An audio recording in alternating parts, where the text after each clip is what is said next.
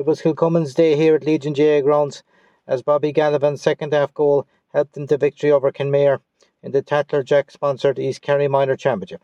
After a tense opening, Kilcummin took the lead after 7 minutes with a free from Aaron Buckley. Both sides' defences were on top with chances to score limited. Kenmare's first score of the game was a goal from a penalty.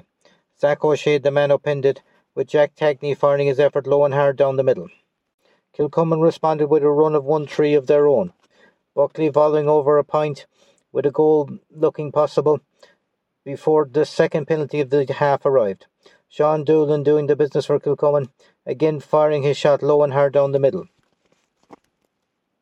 Jack O'Sullivan then fisted over a badly needed point for Kenmare, but Kilcummin went in with a 2-point lead at half time, with their defence well on top and taking their chances at the other end when they arrived.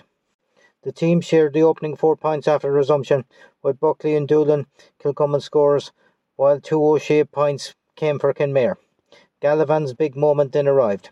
Luke Daly's powerful run, ending with a fisted pass across goal, which Gallivan fired into the net after bursting in late.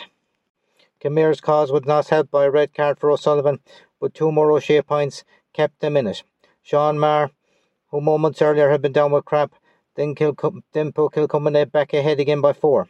And despite a late Neil O'Shea point, Kenmare couldn't find the equalising goal they needed, and Kilcummin were worthy champions.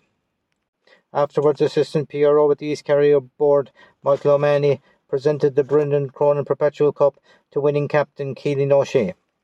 A deserved win for Kilcummin, who had to come through two tough battles against Rabmore and today against Kenmare for ultimate glory. Thanks as well to Legion GA for having the ground in splendid condition for the final. Thanks for listening and good luck.